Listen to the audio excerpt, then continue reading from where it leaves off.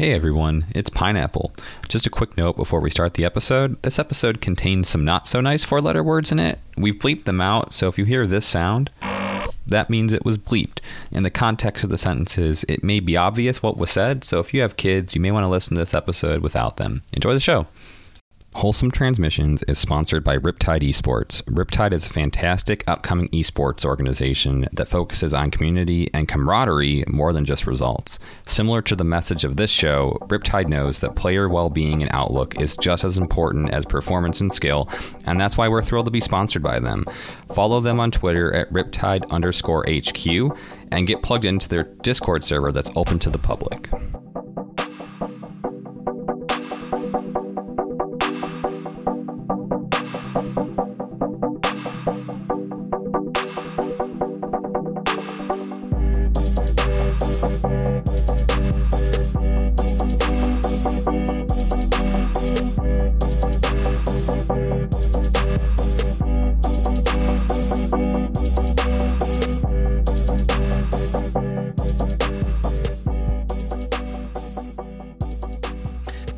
Hey everyone, this is Pineapple, and we are back with another episode of Wholesome Transmissions, the show that is basically about esports, video games, the people that play them, how they impact those people, and pretty much everything else in between. And we're recording an episode for season 2 of the show, which we've titled Therapy Sessions. And again, the concept behind that is sort of kind of exploring the failures and difficulties in life that our guests and ourselves have experienced, and trying to find sort of hope and positivity in that. And on that note, our guest today is a perfect embodiment of that idea. We have TenTan, aka TenTan Man, for anyone who knew him then, went by that. And we're just really glad to have Ten on the show. So TenTan is a Twitch partner. He's also working right now at a local bakery as a manager. And he's just a really friendly and outgoing person with just a really great outlook. And that's really why we wanted to have him on the show today. So TenTan, we met you through the ARMS community when we were all playing that together, and we're really happy to have you on the show. And how are you doing today? I'm good. I'm happy to be here. I miss ARMS. I miss the every day. It's good stuff. I think that's gonna haunt our dreams in the future down the road. Yeah, I mean, until they make ARMS 2. Yes, exactly, and then it's all happening all over again. Well, great. I'll be there for it. Oh yeah, no, we will too. Absolutely. So everybody's going to be there for it. Oh yeah. Well, hopefully it'll be bigger than Smash then, just like blow up, and we'll have lands everywhere. It'd be amazing. If they keep releasing more Fire Emblem characters, there's a chance. Yes, that's also true. We just had Violet announced yesterday. Wait. Violet? Yep, that's right. When was this recorded? Well, this episode was recorded on January 18th. I do believe this is a little bit before COVID-19 happened. Oh. Now, do you have any more questions, friend? No. Wait, do you always sound like this? Only on Sundays. God dang it, we need apple pie, Bobby. Which I didn't really mind that much, but, I didn't. I mean, my whole take on like the characters they released for Smash Bros. Is basically like, hey, they can do whatever they want. They already have a roster of like almost 80 characters at this point. Yeah, it's great. I just want characters that are unique. It doesn't really matter if they're from the same franchise. Yeah, I agree. You like diversity and different kits, and I think we've definitely seen that with the characters that they released so far. But going forward, absolutely. But I agree. It's nice to see like new designs or different ways to play the game, and hopefully with what they're doing, 6 more characters now. So hopefully we kind of see that going forward. But anyways, getting a little off track with Smash. Yeah. But I was just hoping, starting out, you kind of telling us about your job as a manager at the bakery, and how that's been going for you from doing Twitch before and now kind of going into this. So how has the experience been? It's been good. That's kind of a long story, honestly, but I started there about a year ago. I needed a job on my feet and active, and it blew up really fast. I started there as a driver because we would deliver cookies and baked goods, and then within the year, I now have my own store. So. Wow, that's that's a pretty huge progression. Yeah, well, I mean, I before Twitch, I had management experience at both GameStop and I know GameStop, and I really don't mind GameStop that much. And then Whole Foods for a little bit, so it was okay. It was a fast track. That's good. I'm glad to hear that. And then I think for listeners who may not know, I kind of want to talk about how you got into Twitch then and what your experience was kind of starting that out. And so I guess, why did you start streaming initially? I mean, what kind of drew you into it? And then we'll kind of take it from there. Well, as long as I can remember, I've been a gamer. They would put a controller in my hands as like a toddler, and they'd unplug it, and my cousin would be like, "Come on, guys, he's better than that," and he'd plug it in. And I was playing Mario since I was wearing diapers, and I guess I just grew up playing them so much. It was funny I know I'm going off subject, but I have to explain it. When I was a kid, I would have sleepovers all the time, and we would play Mario Party, but I was never allowed to play. And it didn't bother me. It was just because all I did all day long was play video games. So when friends came over, I would always win because all I did was play. And they're like, "We don't want to play Mario Party because we know who's going to win."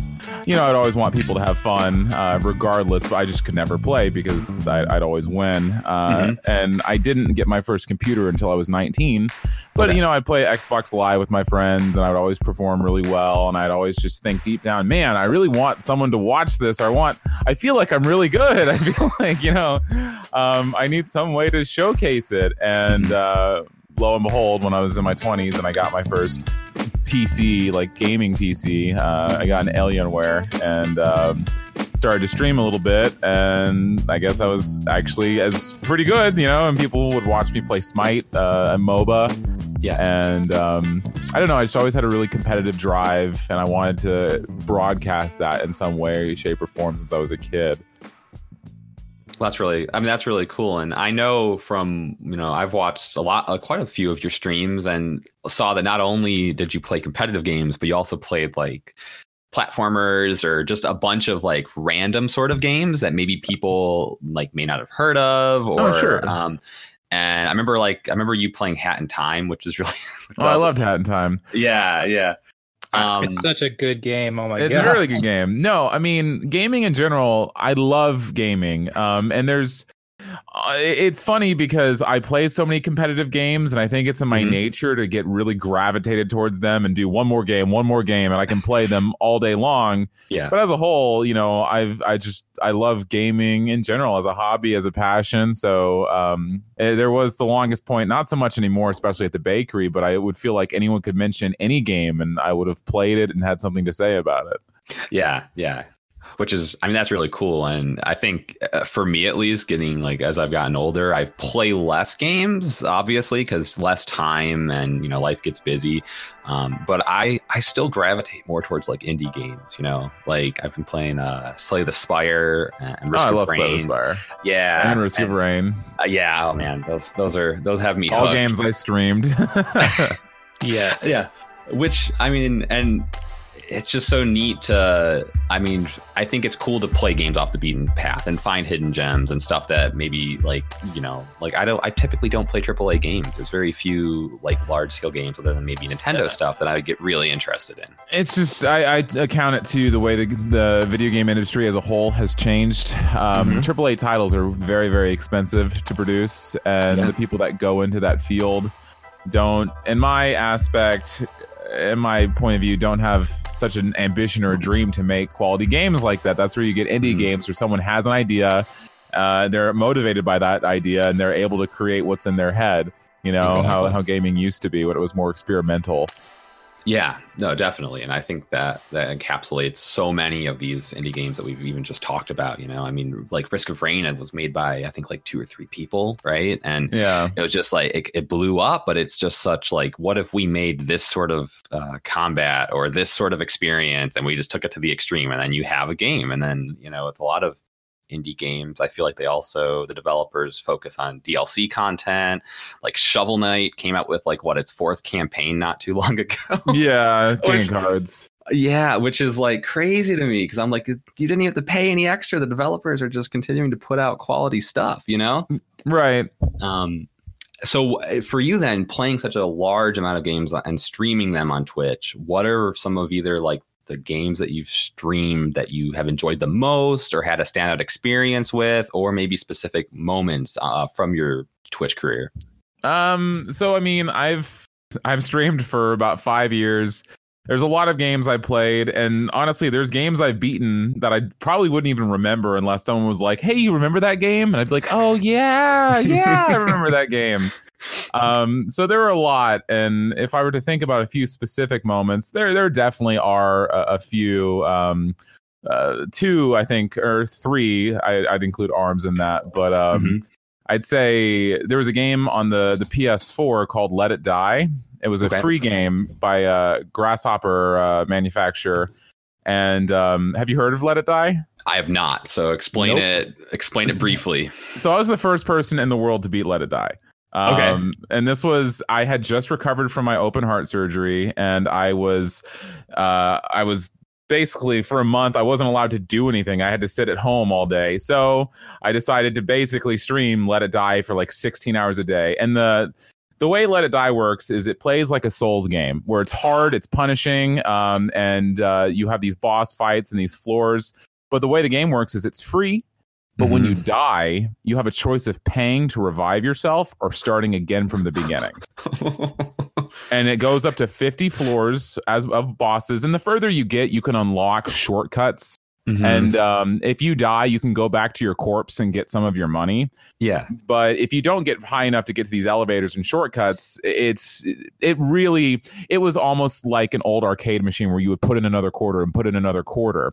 And we were getting so far, and since I was playing it for 16 hours a day, I remember we were at the last boss, and the last boss was obscenely hard. And every time I would die, we had about 3,000 people watching me organically beat Let It Die. And every time I died, my donations would blow up because everyone was like, revive, we need to see what happens.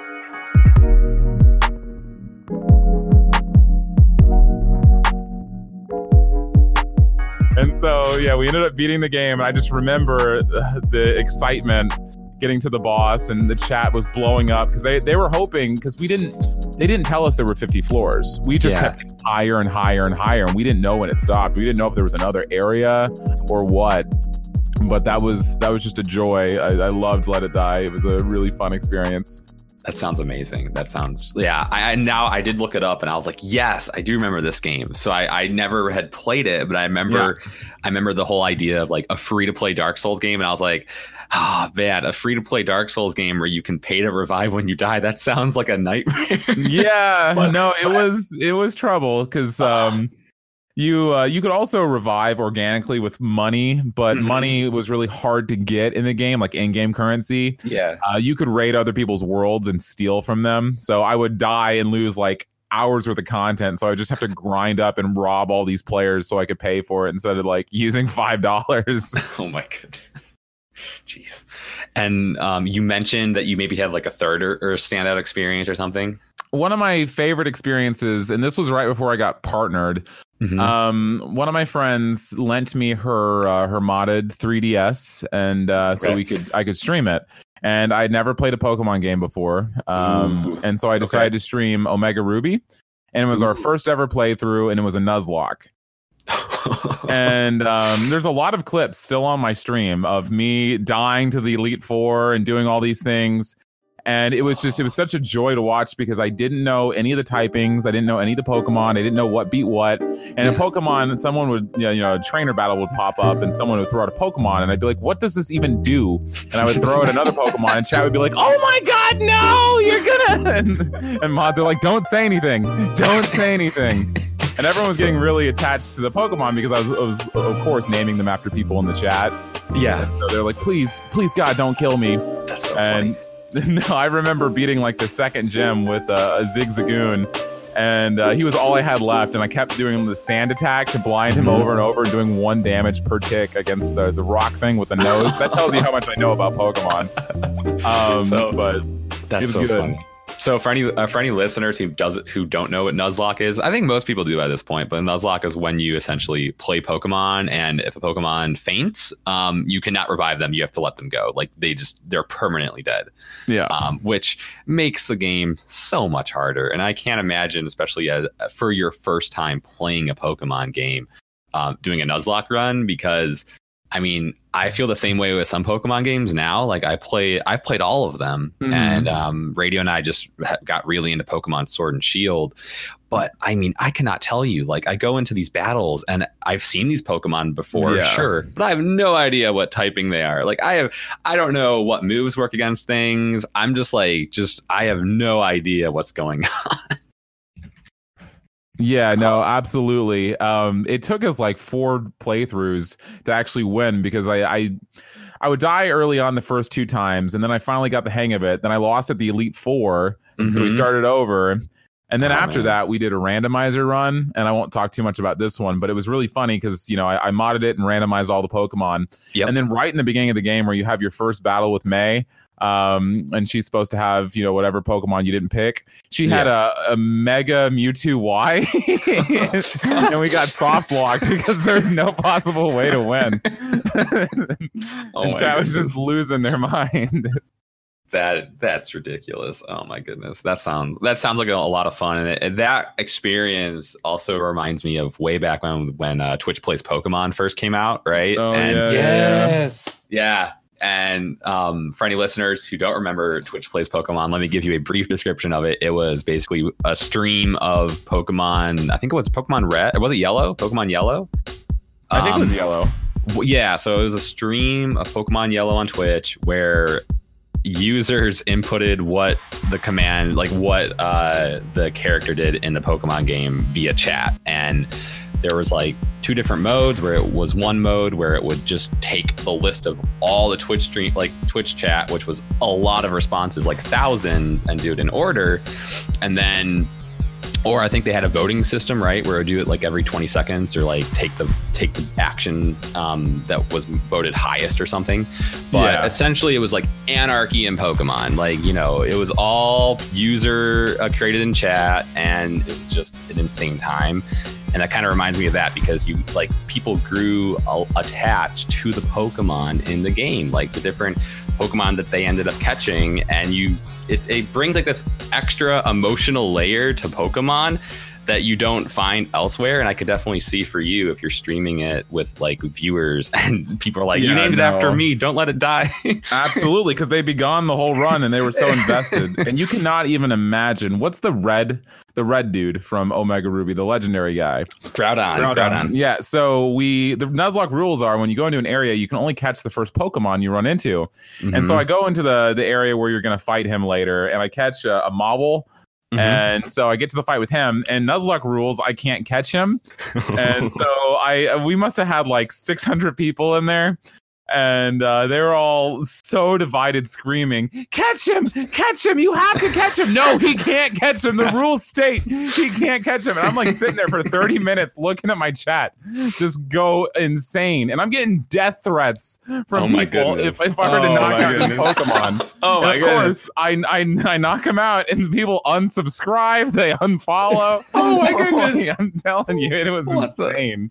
People are crazy. Holy crap. That's so It was funny. insane. It was like choosing the dark or light side. Like, come on, guys. I gotta follow the rules, man. Yeah. Well, that's another thing. Another thing from my favorite thing from Twitch Plays Pokemon was like the names that they would give them, because they was randomly inputting the letters for each name.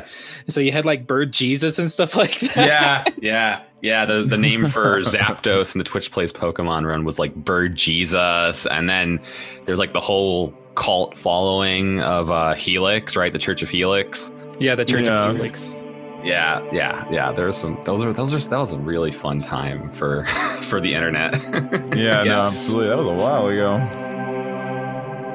We gather here today, disciples of Helix, to worship our one true false Lord, and lead us not over ledges, but deliver us from evil. For thine is the kingdom and the power and the glory forever and ever. Now is not the time to use that. Amen. Yeah. Oh, definitely. So I guess Ten, I want to ask you next is, now outside of Twitch, just in general, like what have been some of the most defining games for you throughout your life? Thanks. I know you said, earlier how you've been playing games your entire life. And so what are some of the standout games for you? And then what are maybe your recommendations to people right now to maybe pick up something? Oof, I would have to think about that because I had played so many games.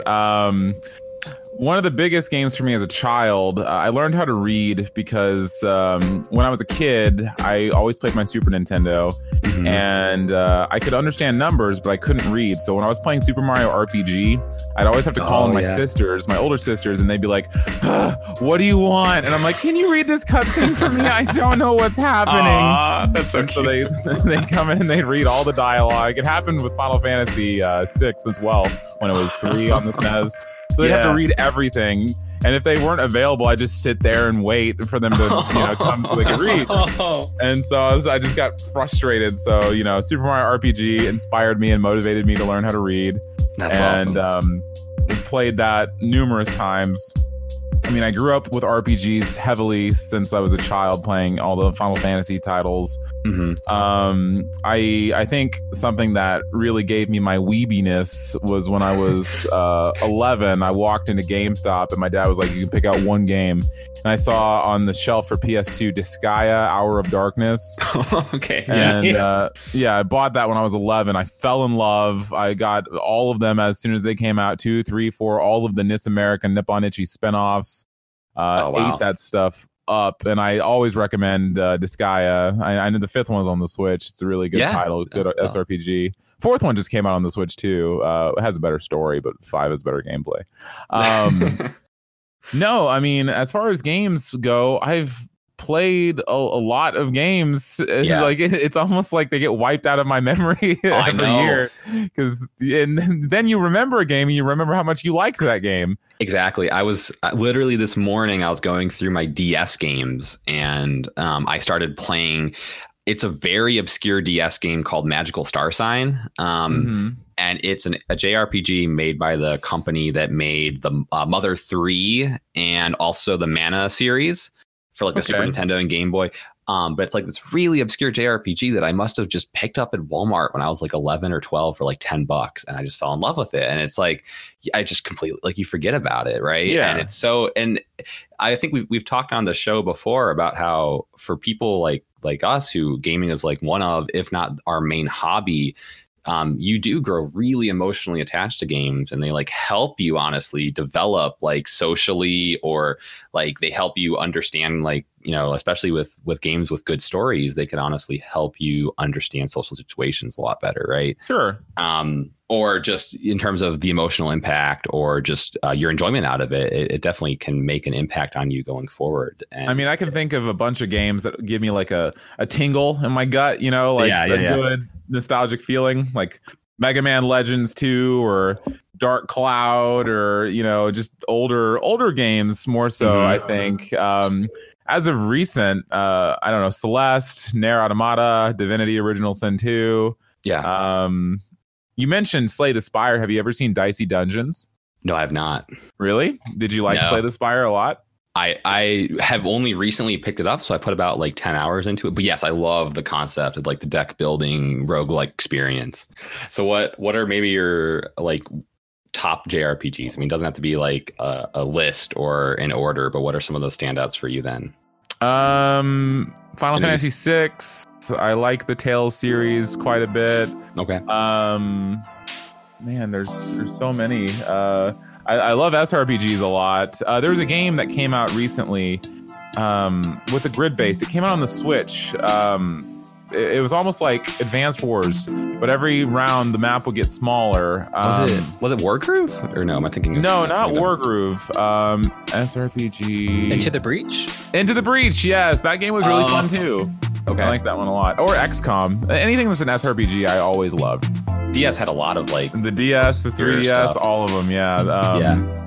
A lot of really good ones. There was one on the DS that was made by Atlas that was had time travel in it. God, Atlas. DS RPG time travel. It's like that's the best Google search. Radiant Historia. Historia was grand. I loved that game. It was really, really good. I know, because there's also like Eternal Sonata and so many games that sound similar. Eternal Sonata was really good. That was the Xbox 360 RPG about the pianist that died. Fantasy. Oh, okay. Gotcha. Really good one. A lot of really weird SRPGs and RPGs and JRPGs. Yeah, I love like a good RPG with a good story, music. I mean, it just combines some of the best elements of video games. Oh man, soundtracks are one of the biggest selling points. Bravely Default is a really good RPG. I was just about to say that, and that's one of the best OSTs in general. Yeah. And I was so stoked when I saw that Bravely Default 2 is bringing back the composer, because Bravely 2nd had a different one. Oh, yeah. No, I'm so looking forward to that. And Octopath Traveler, I don't know if you played that, but that game had a phenomenal soundtrack. It did. I enjoyed the soundtrack. The only difference was the soundtrack, and they were different composers, but the soundtrack from Bravely Default has like 8 to 9 minute straight tracks without loops. And while Octopath Traveler has a really good soundtrack, they're mostly just 1 30 to 2 minute loops. Yeah, exactly. They're not long.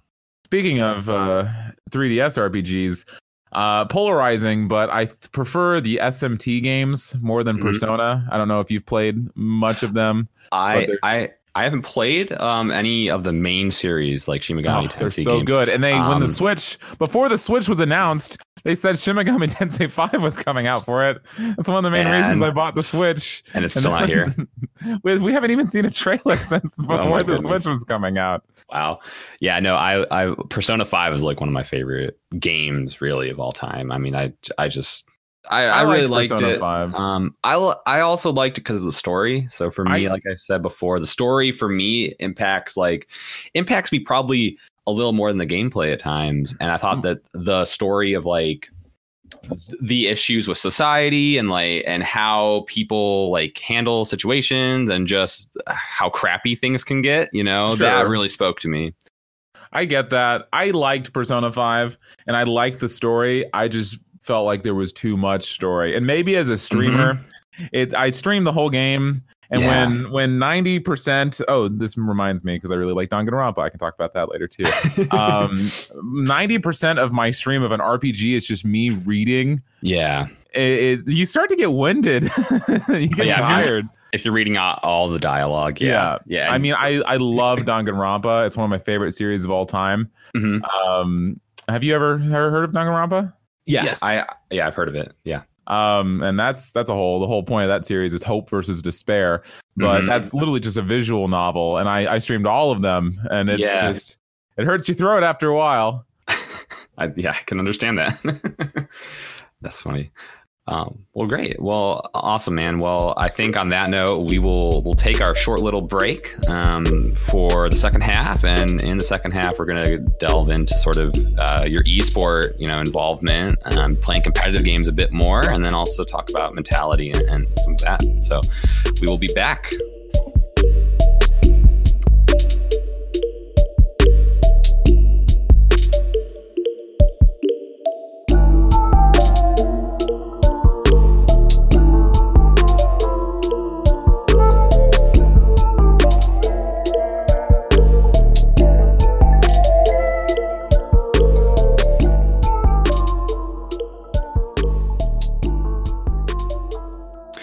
everyone. So we are back with our second half of the episode with Ten tonight or today, whatever time of day you're listening, really.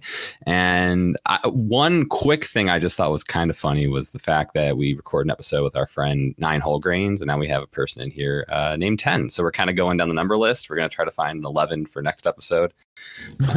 We'll dig for it. And then diving into our second half, I know we kind of talked extensively in the first half, just kind of about your background with video games and your experience playing games your whole life. But talking about like esports and competitive gaming, I was just kind of curious what has been your experience with playing games competitively, and like what were some of maybe your first games that you experienced really going for that? Well, competitive play, like I said, when I was younger, I didn't have a lot of exposure to it. I would go to local tournaments, and it's actually odd. It's funny thinking back to it now. I would go to GameStop when new games would release and they'd have tournaments, or I'd go to little local stuff for Gears of War and Call of Duty. And I'd always win. I remember it was funny. GameStop had like a local Gears of War tournament. And it was like 5 lives, 1v1s, and I didn't die a single time. Oh, jeez. And once again, I kind of made me feel reminiscent as a kid, and I felt bad. I felt guilty because at that point, I felt like I was dampening the experience for other people. But I would play, whatever chance I had to be in any sort of competitive environment. Once I got older and got onto Twitch, I would play Smite semi-competitively at tournaments and whatnot, and fighting games as well. ARMS helped out a lot with that too. I actually have a funny story I want to tell you guys about ARMS at some point, but I mean, we can talk about it now. Why not? So at some of the PAX events, at the Nintendo booth, they would have ARMS up on the thing, and kids would be playing for prizes. And the commentator, who was a friend of mine, he would tell whoever was up there that if they won, so many games in a row, they would get a prize, right? Yeah. And I just remember so vividly. It was PAX South, and this kid had won 9 games in a row.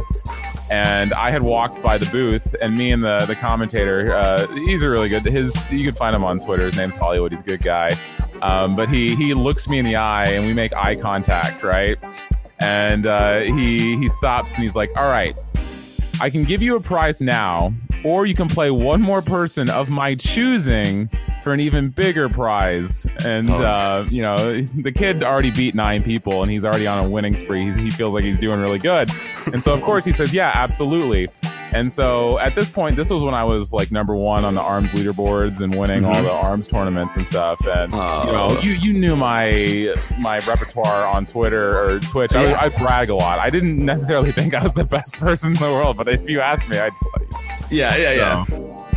So Hollywood goes, "All right, well, we have TenTan here, one of the number 1 ARMS players in the world."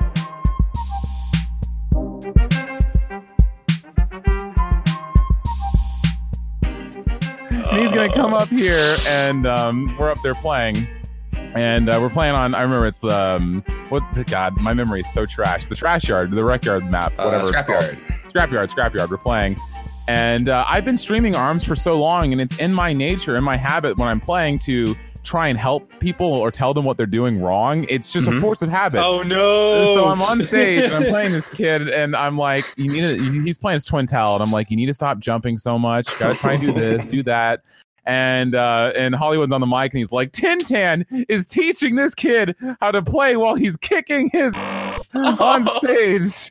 And I ended up getting a double perfect. And oh no! So the kid, before he gets off stage, he turns to the commentator and was like, "Can I at least see what I would win?" And so Hollywood opens up the backpack of the stuff he would have won if he had just walked away, and it was 2 headsets and a limited edition Legend of Zelda Switch. Oh my! Oh my goodness! I was like, dude, Hollywood, you're gonna get me pulled aside and stabbed, man. I'm swindling these kids. I did not consent to this. Obviously, it worked well for him because then he got to keep more prizes to give away later. Oh my goodness! But still, that's crazy. Yeah, it's like this guy knew exactly what he was doing too. Oh man. Yeah. Oh, it was awful. Sorry to go off subject of a competitive play, but that was one of my most interesting memories when it came to ARMS. But back into competitive play, and ARMS was a big step up for me. Mm-hmm. And when I was doing so well in ARMS, I'm a partner with Square Enix. Yeah, and Square Enix actually they reached out to me and they flew me out to Orange County to start one of the competitive leagues for Dissidia NT, the Final Fantasy fighting game. Yeah. So it was me and a lot of other people in the fighting game community. Zero and Naira were there. I remember, wasn't Austin like really big into that Dissidia game? Yeah. Austin was there too. Yeah. There was so we were all at this Esports arena in Orange County, mm-hmm. and we were doing the Dissidia NT tournament. We ended up we lost in the semifinals to Zero because Zero and his whole team were just using Cloud. Even before they sat down, Zero's like, "I'm sorry, man. I'm gonna apologize ahead of time because Cloud was so broken in the game. He was so busted. That's so crazy. They apologized before the match because I was like, I'm gonna play who I think is cool. Exactly. You play who you want to play. Oh my goodness. But we ended up losing. But the funny thing was, Hess, another person in the he ran into me there and he invited me into an ARMS tournament. And there were a lot of people there who were ready to play, and then they saw me and people because they put money in a pot, mm-hmm. and a lot of people disqualified themselves and took their money and left. Oh my goodness! He put me into the tournament. That's insane. Jeez, I felt really bad, but we played and I won. That's awesome.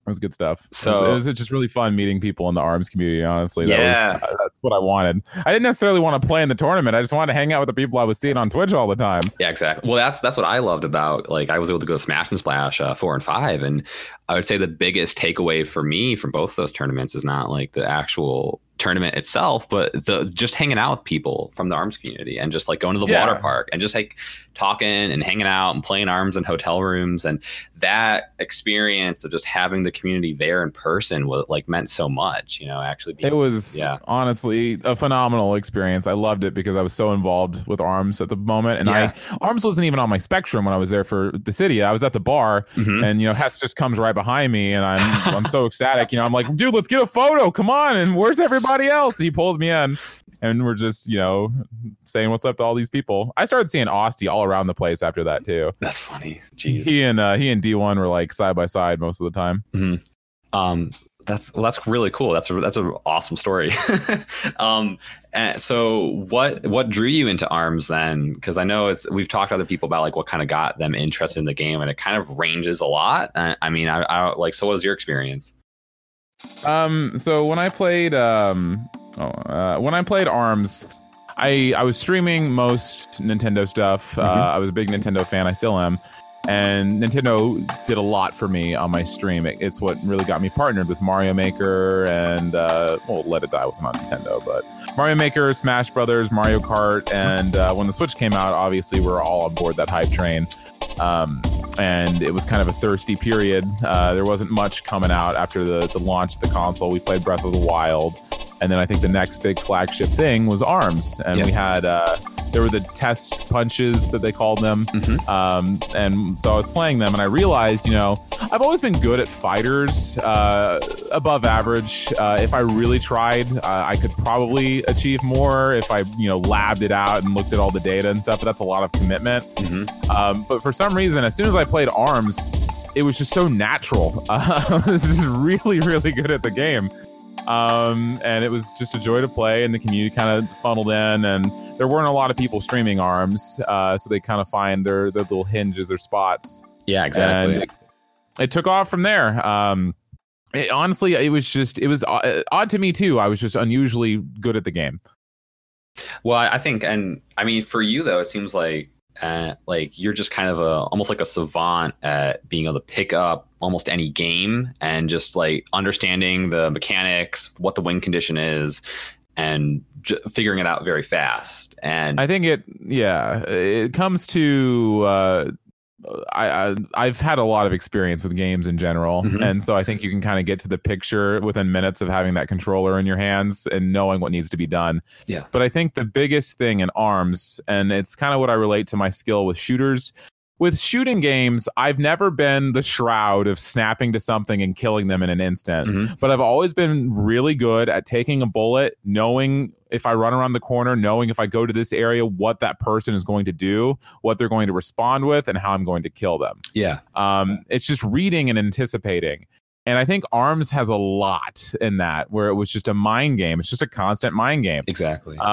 Even in high level play, it really comes down to rock, paper, scissors, a little bit thrown in there. You know, it's wake up. You knock them over. You get up. You're going to figure out what they're going to do. You're going to try to anticipate and respond. Yeah. So... yeah, I agree, because with ARMS in particular, as a fighting game, ARMS is essentially all neutral. You know, it's been described like that. There is no edge guarding or whatever. It's all neutral play. So you have to be able to read your opponent.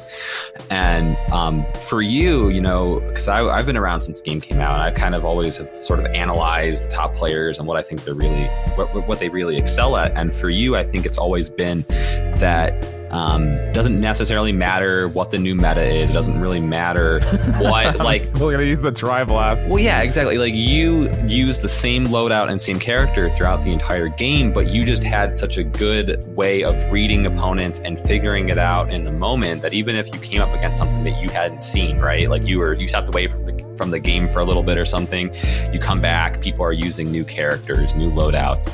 You just had such a good way of being able to adapt in the moment to whatever you're fighting, and being able to read your opponents and still do really well with like the same loadout. And in most cases in ARMS, like that just wasn't the case. People had to change up what they were doing, and you just had a very like high level of I guess thoughtfulness would be I think one of the best ways to describe it, right? Yeah, I can kind of see that, and my viewers would say the same thing.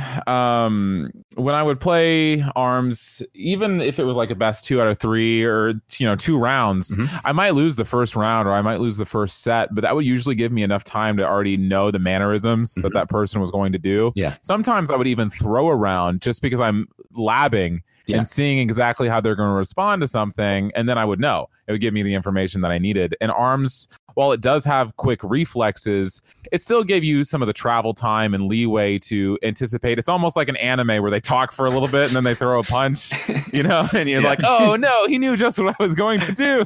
Yeah, like sort of sizing up your opponent and figuring it out, like what their patterns are or what they're going to try to do. And so what other, when you like were in a tournament or competitive mindset, like, so if you know what your opponent is doing, or you're kind of prepared for, like, walk me through kind of what went through your head during a set, and like what you kind of were looking for. In competitive play, it would depend on a few things. I don't normally analyze until I realize I'm doing something wrong. I usually just stay very aggressive in the entire time. I put as much pressure as I can, try and get them into a panic. If I end up becoming too predictable and they start to read me, that's when I need to take a step back. I need to pace myself. And then I need to notice more so their habits. I notice their habits when I'm putting pressure on them, but that kind of turns into instinct. Yeah. I don't think too much about it. I know that they're going to get up, they're going to block. That's a split second thing. There's no words in my head. It's just, it's hard to explain. But once you start to lose, you have to analyze and you have to see their habits and maybe trick them into those habits, make them uncomfortable. Confidence plays a lot into it too. When they start to win or they get around on you, they'll start to make mistakes. They'll start to get cocky. You can always tell when you're fighting someone when they're getting cocky because they play differently. They'll play too aggressive. They'll make little mistakes here or there. There's just a lot that goes into your head. And just like you're not thinking about it in words, it's almost hard to describe with words. It just comes down to instinct and muscle memory and anticipation. Yeah, no, I agree. I think that's a really good way of putting it. And I guess one of the questions I did want to ask you was always kind of, I know you did dabble with a lot of other characters in the game, but you were really known for playing Min and your tribal and cool. What is it? Tribal chill out. I was gonna say yeah.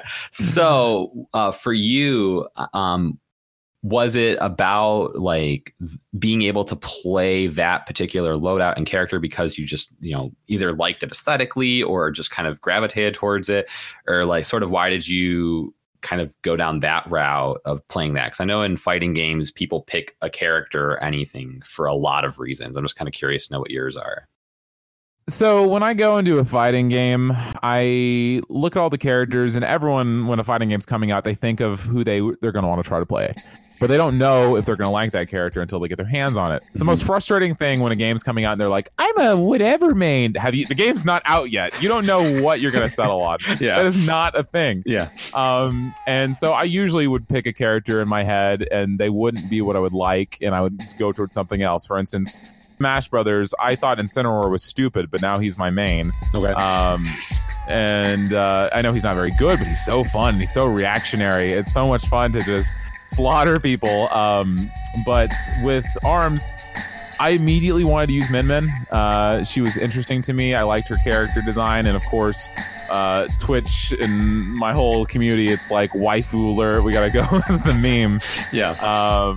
Noodle waifu. But when she came out and I got my hands on her, it was just one of the first times in a fighting game that I actually really liked the first person I settled on. And I ended up picking up and using Springman too. I would use, towards the end of ARMS, I was using Springman about 40% of the time. No. I was probably using Min Min like 60% of the time, then Master Mummy and Springman like 20 each. But I just enjoyed her a lot. I liked her mechanic because I'm aggressive, and her Dragon Arm allows you to stay aggressive and keep that pressure constantly while still having the mobility that other characters didn't have, like Max Brass. Although I still think Max Brass. I'm not going to get on to ARMS, man. I'm not talking about the meta today. No worries. Yeah, we're not here to make a tier list. Yeah. Yeah. No, but she was just really fun. She was very comfortable, and if I find something I like, I don't really find the need to change it. I got the tools that I needed. Yeah. And I would always keep the Hydra on just in case I needed to deal with the situation. I felt like the Hydra was kind of a cop-out, though, whenever I fought a heavy that was putting too much pressure on me, or someone who was too aerial focused. Yeah. But even then, I would challenge myself. Sometimes I would just use 2 Chillas. I would just keep freezing people. I would oftentimes put myself, if it wasn't competitive play, I would put myself at a disadvantage just to enjoy and have fun and try and mess with people and see what I could get them to do.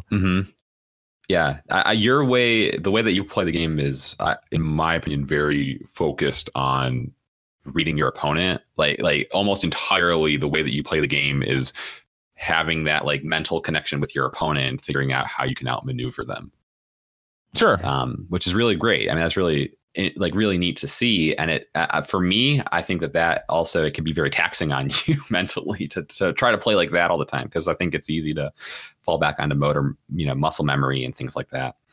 Yeah. I mean, it can be a little draining, but so is broadcasting for 12 hours straight, constantly talking. I mean, when ARMS came out, I was about 2 months afterwards, I was on the front page of Twitch. Yeah. And the ARMS community asked me to play ARMS. I actually did it for them.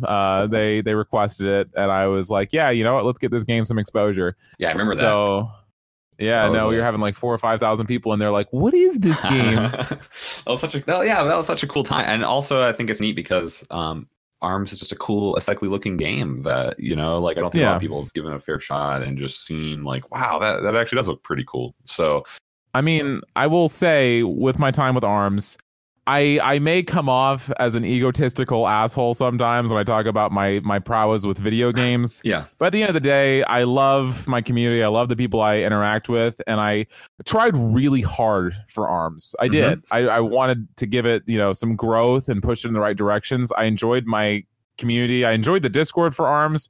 I spent a lot of time on all those revenues. So, I mean, I may have phased out due to both my health and other things, but I did have a lot of interest in it. Yeah, no, I totally understand that. And, I certainly saw the fact that, you were pushing the game as much as you could and trying to build the scene, and which is great. I think a lot of people in the community did that. And those are the people that really made an impact and sort of helped the community grow and also maintain itself over the time it was active. So, really, really cool to see that. And then I guess, you're just talking about your health. And I guess, as we kind of move on to the third segment on our show, which is sort of outlook and mentality discussion. I remember in the ARMS community, it was a really scary experience to see you, like, pictures of you in the hospital and just, while you were having a lot of those health complications. So maybe if we could just, kind of delve into, why don't you kind of tell listeners sort of what you've had in terms of health complications and how that's impacted you? Well, when I was 19, I was getting a physical and I felt funny. So I got it. I was working out and I felt funny. So I got a physical, and they listened to my heart and they told me that it didn't sound right. And I ended up getting it examined. I went to a cardiologist and they did a bunch of work and found out that I was born with a heart disease I wasn't aware of. Mm-hmm. And about 4 years ago, I had open heart surgery. Prior to that, I had a lot of existential moments. I was thinking, why me? I'd be up at night staring at my ceiling, blasting My Chemical Romance. Just real angsty though, man. Yeah. And I made a lot of choices in my life before my surgery that I regretted because I was very spontaneous, and I didn't know how much longer I was going to be here. But towards once I got closer to the surgery, I started to have a revelation that we really only live one life. And our lives are both the most important things to us and the most meaningless things because our experience, we're only here for a second. We won't reflect on it, at least in my own beliefs, afterwards. Yeah. So every moment we're here has such a massive impact. And, all my friends are engineers in school slaving for, paychecks, not doing something they really loved. And I always liked gaming and I really, really wanted to make a career out of it. And so I pushed really hard to make that happen, at least to the satisfaction I got now. Right now, currently, because of my health, I had to abandon that for a little bit. And I'm not the happiest person about that. But if I were to let that make me defeated, what's the point? It's just, no, honestly, like I said, we only live one life. And if we waste time being upset or groveling, that's time we could be spending, achieving something or moving forward or going towards our goals. Yeah.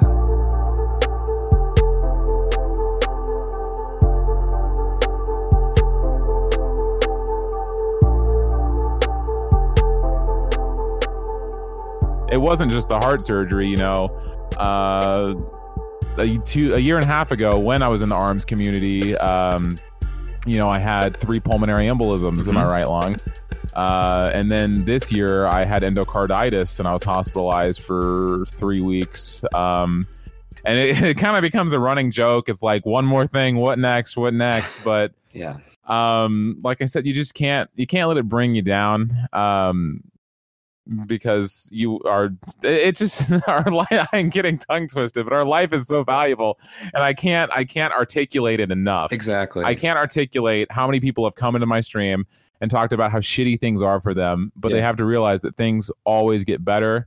No matter what I've been through, I can go into my kitchen in the middle of the night, have an ice cold glass of water, drink it, and just think, man, that was refreshing. This is a great life. There's so many possibilities in the world, despite all the hardships. Exactly. Yeah, I know we were talking during the break about the idea of for me being like a really positive person all the time, right? And for me, it's like I am not always a positive person. Like I am extremely cynical and oftentimes think that like conditions and the way society is run and the way the world works just isn't going to get better. And life is extremely difficult.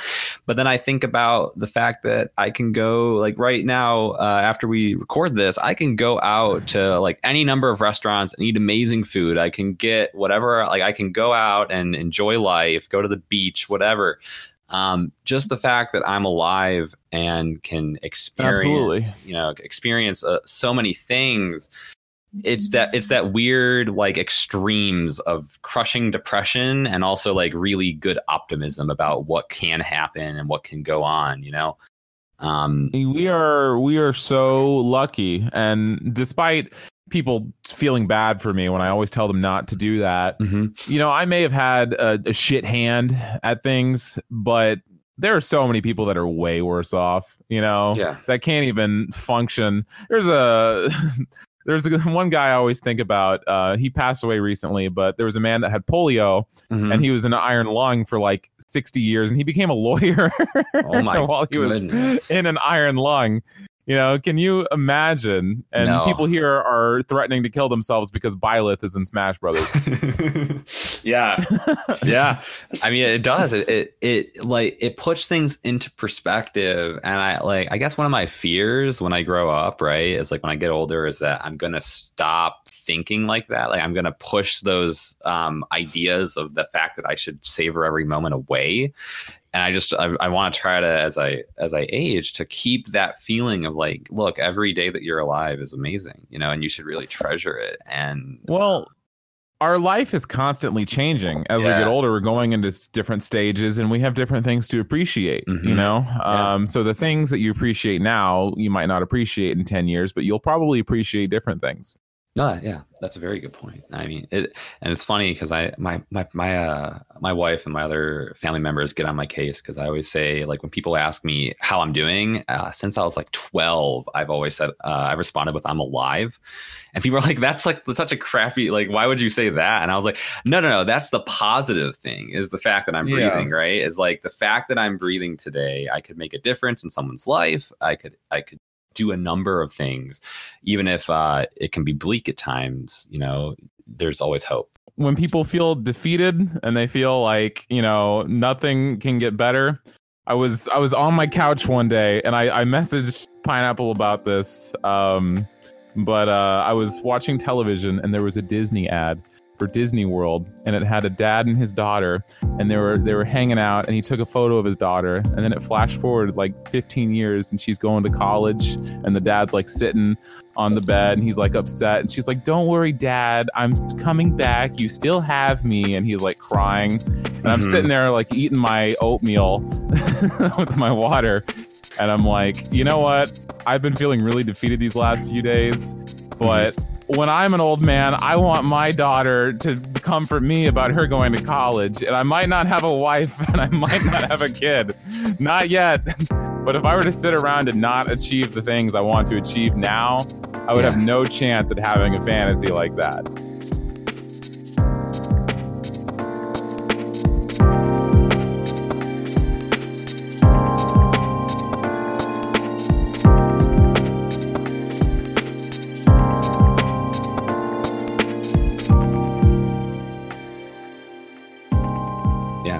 No, I agree. Yeah, exactly. You gotta. I think it's difficult because I think you can get like blindly optimistic about like, oh yeah, like I'm gonna have this and all of this and it's gonna be great, and then it's like, well, it's gonna be a hard road to get there. Are you telling me I won't be able to go to the Disney World? I think you can. No, I think you can go to Disney World.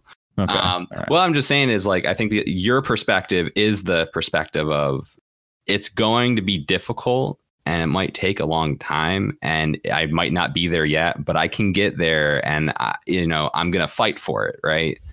Absolutely. And that's the positive part of life. That's what we got to strive for. So then, I one of the questions I did want to ask you, because as someone who, pretty much for me, every day I have a lot of anxiety. I've had anxiety attacks from time to time, things like that.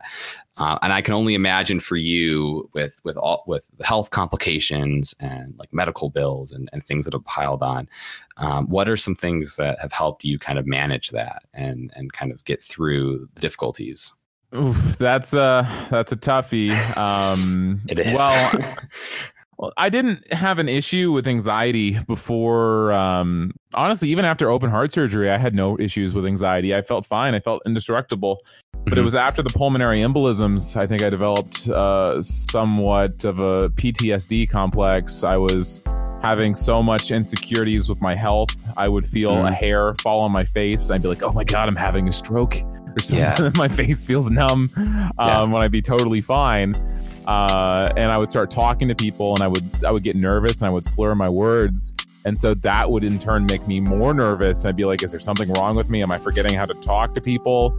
And it would just kind of get out of control. And for a little bit, I would just kind of mope. Obviously, that's not the answer you're wanting. That's not what anyone should do. But that was a big thing for me. And I like to think that I'm pretty much over it now, but it took a lot of work. That's one of the main reasons I went to the bakery, because I wasn't in a place where I could stream, because while I'm interacting with people, I'm still sitting in a studio alone for 12 hours physically. And I could have that voice in my head tell me there's things wrong with me when they might not even be true. But when I ended up working at the bakery and I was moving around doing an active job and just keeping myself going, I didn't believe it, but people were telling me I needed a routine. All the days would blend together, and I would lose sense of time. But once I started working consistently and getting myself going and having a regimen, and I wouldn't have time to think about crazy things like what could be going wrong with my body. And as I continued to do what I was doing, I remembered and I reassured myself that I'm okay and everything is okay. Our bodies are durable and we can take a lot of things. As far as anxiety talking to people, that got better just the more I talk to people. It gets worse the less I talk to people. You have to make an effort there. You have to, we're human. We like to communicate. It's a very important thing. And you just have to make an effort and put yourself out there. And if that's still hard, you just have to be honest with people, be honest with your friends, and take the steps you need. And I'm sure they'll be there to help you as well. But it wasn't easy. It took about a year for me to get to where I was when people saw me, how I was when I played arms, because I went through a lot, and I finally start to feel like I'm the same person again. Yeah. And so for you, has part of that also been maybe, like, I know we've talked to other people about this, surrounding yourself with people that actively support you and help you achieve those goals, or you have people that you can rely on now? I think that depends on the person. I'm a very bad example of this because I don't like when people think I'm weak or I'm hurting or I have any sort of issue like that. So I will go months or years without telling anyone that there's anything wrong with me. But I also have such an internal optimism that fuels me. Sometimes that can get shaky, and I don't recommend this for a lot of people because not everyone, people will go through different experiences and they handle them completely differently. But I do agree that there are times in my life where I feel pretty sore and upset, and I'll go to Discord and I'll start talking to people and they'll start making me laugh and smile and cheer up. And I do feel immensely better. It just depends. I'm really bad at reaching out, but for my own reasons. I mean, I think for someone in your situation, like with what you've gone through, I think it makes sense to kind of withdraw a little bit because exactly, like, you know, you don't want to feel like people are telling you things or acting a certain way around you just because they know of what you've gone through, your health conditions and stuff. And I mean, up until I was, even after the heart surgery, I was very strict on myself about acting normal and being normal. Yeah. And then after the pulmonary embolisms, you know, I still had that mindset, but I couldn't go into a Twitch stream without people going, "Oh, hey, are you okay? How are you feeling? What's up? Are you doing better?" Yeah. And I get the sympathy, you know, I get what they're doing. I just hated that look, you know, because I wanted to be someone that would make people feel better about themselves, not the other way around. It was very important to me to be optimistic, be someone that people want to be around. And, you know, you don't come to a stream to hear someone talk about how sorry their life is or things like that. It's sometimes it's the other way around when people are going through trouble and they want someone to make them laugh.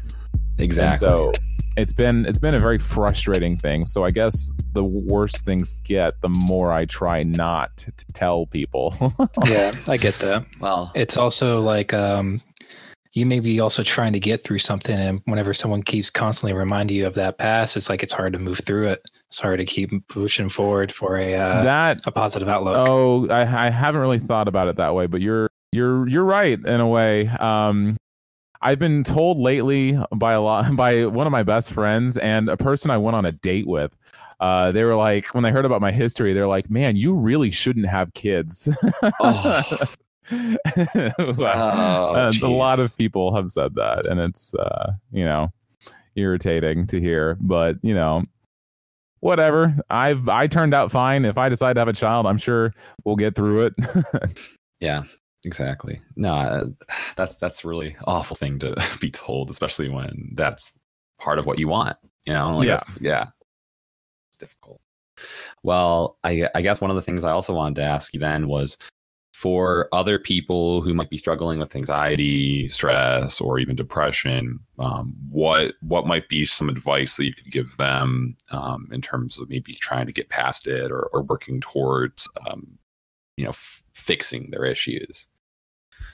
I mean, that to me, anxiety and depression, it's a big ask. Yeah. Well, I feel like it's a case by case difference, because I've had a lot of friends who are going through things, and anxiety and depression to one person can mean something completely different to another. And I have been in a place where, in the way I describe depression, and I think for a while I was in there, you stop feeling anything. Like, it's not so much you feel sad all the time, but you don't feel as happy. Everything feels stunted. But that's something I got out of. It really it depends on a lot of things, man. People, friendship, things like that can happen. Setting goals for yourself. One of my best friends is I shouldn't show him this. He suffers with depression hardcore, and I've been there for him every step of the way, and I've tried to help him out when he's in a mood. But he always thinks there's going to be one answer to his problem, and he'll just sit around in bed until he gets a job or something. But there's little things people can do: exercise, getting up, moving around, feeling better about yourselves. I feel like oftentimes we set our own limitations and we hold ourselves back when you could easily get up, put on some shoes, go for a walk, listen to some music. And it might sound unappealing at first, but when you get yourself out there, you'll see a completely different side. You just can't keep sitting around and feeling defeated, because it just makes it worse. And it's not the answer.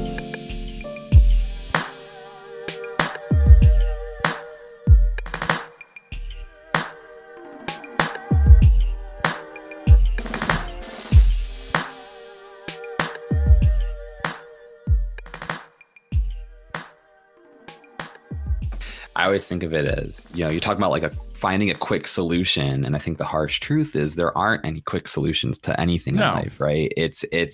And even the solutions that you find to maybe fix an issue that you're struggling with for life, right? Like, people will struggle with depression, anxiety for a lifetime. And the things that worked at one point may not work at another stage of your life. And you may need to, it's always a work in progress. Like, that's the thing about life, is that until it's over, like, it's always changing, it doesn't slow down.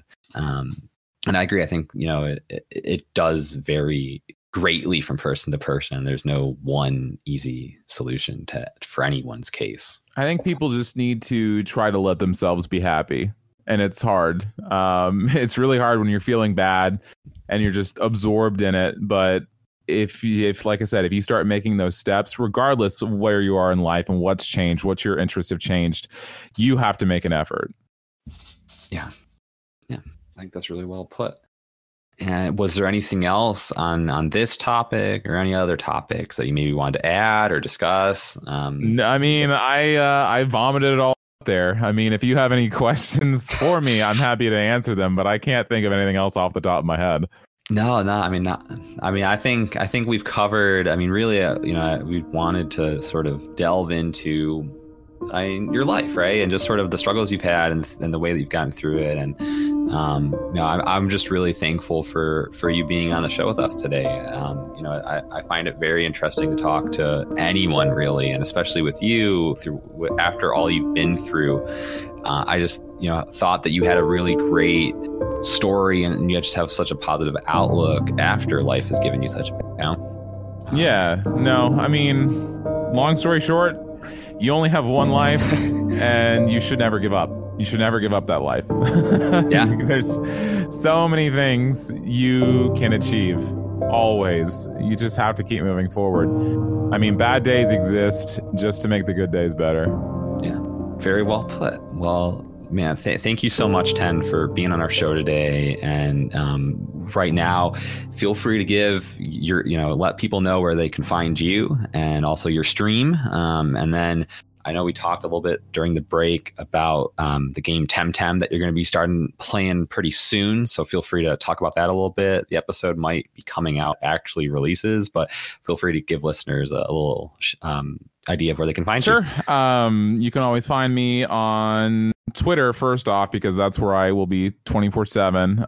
It's just TenTan Live. If you're interested in finding my content, I used to stream full time last year, but it's a little less now that I'm adjusting into things with the job and all that. But come February, I should be broadcasting 5 nights a week at twitch.tv/TenTan. And other than that, I mean, discord.gg/TenTan, man. Okay. But Temtem, which we were talking about earlier, that game launches next week. It's a Pokemon MMO that was on Kickstarter for a while. It's really awesome. It looks phenomenal. I've been playing a little bit in alpha. I'm super, super excited for it. But I've got all of a large proportion of next week off, and I'm just going to be streaming Temtem like 12 hours a day. So you can come hang out, talk to me. Let's chat. I'm down. I'm about it. Well, I know I for one will certainly be tuning in and hopefully picking up some Temtem tips. So yeah, let's trade Temtems. I appreciate it. Got to get them all. Got to catch all the Tems. TenTan is going to be the Temtem master. That's actually why they partnered with me, because they're like, dude, we love your name. I was like, okay, bro, I'm about it. That's really funny. I love that. Well, awesome. Yeah. Well, thank you for being on the show. And for all our listeners, we will see you in the next episode with whatever guest we end up deciding to put on next. We appreciate your support. Again, you can find our show on Twitter at Wholesome FM. We're on most streaming platforms for podcasts, and we appreciate your support and have a great day. Wholesome Transmissions is hosted and edited by PineappleFreak and me. Episodes are produced by myself. Our logo was created by Griffical, and our music was made by Scrimps.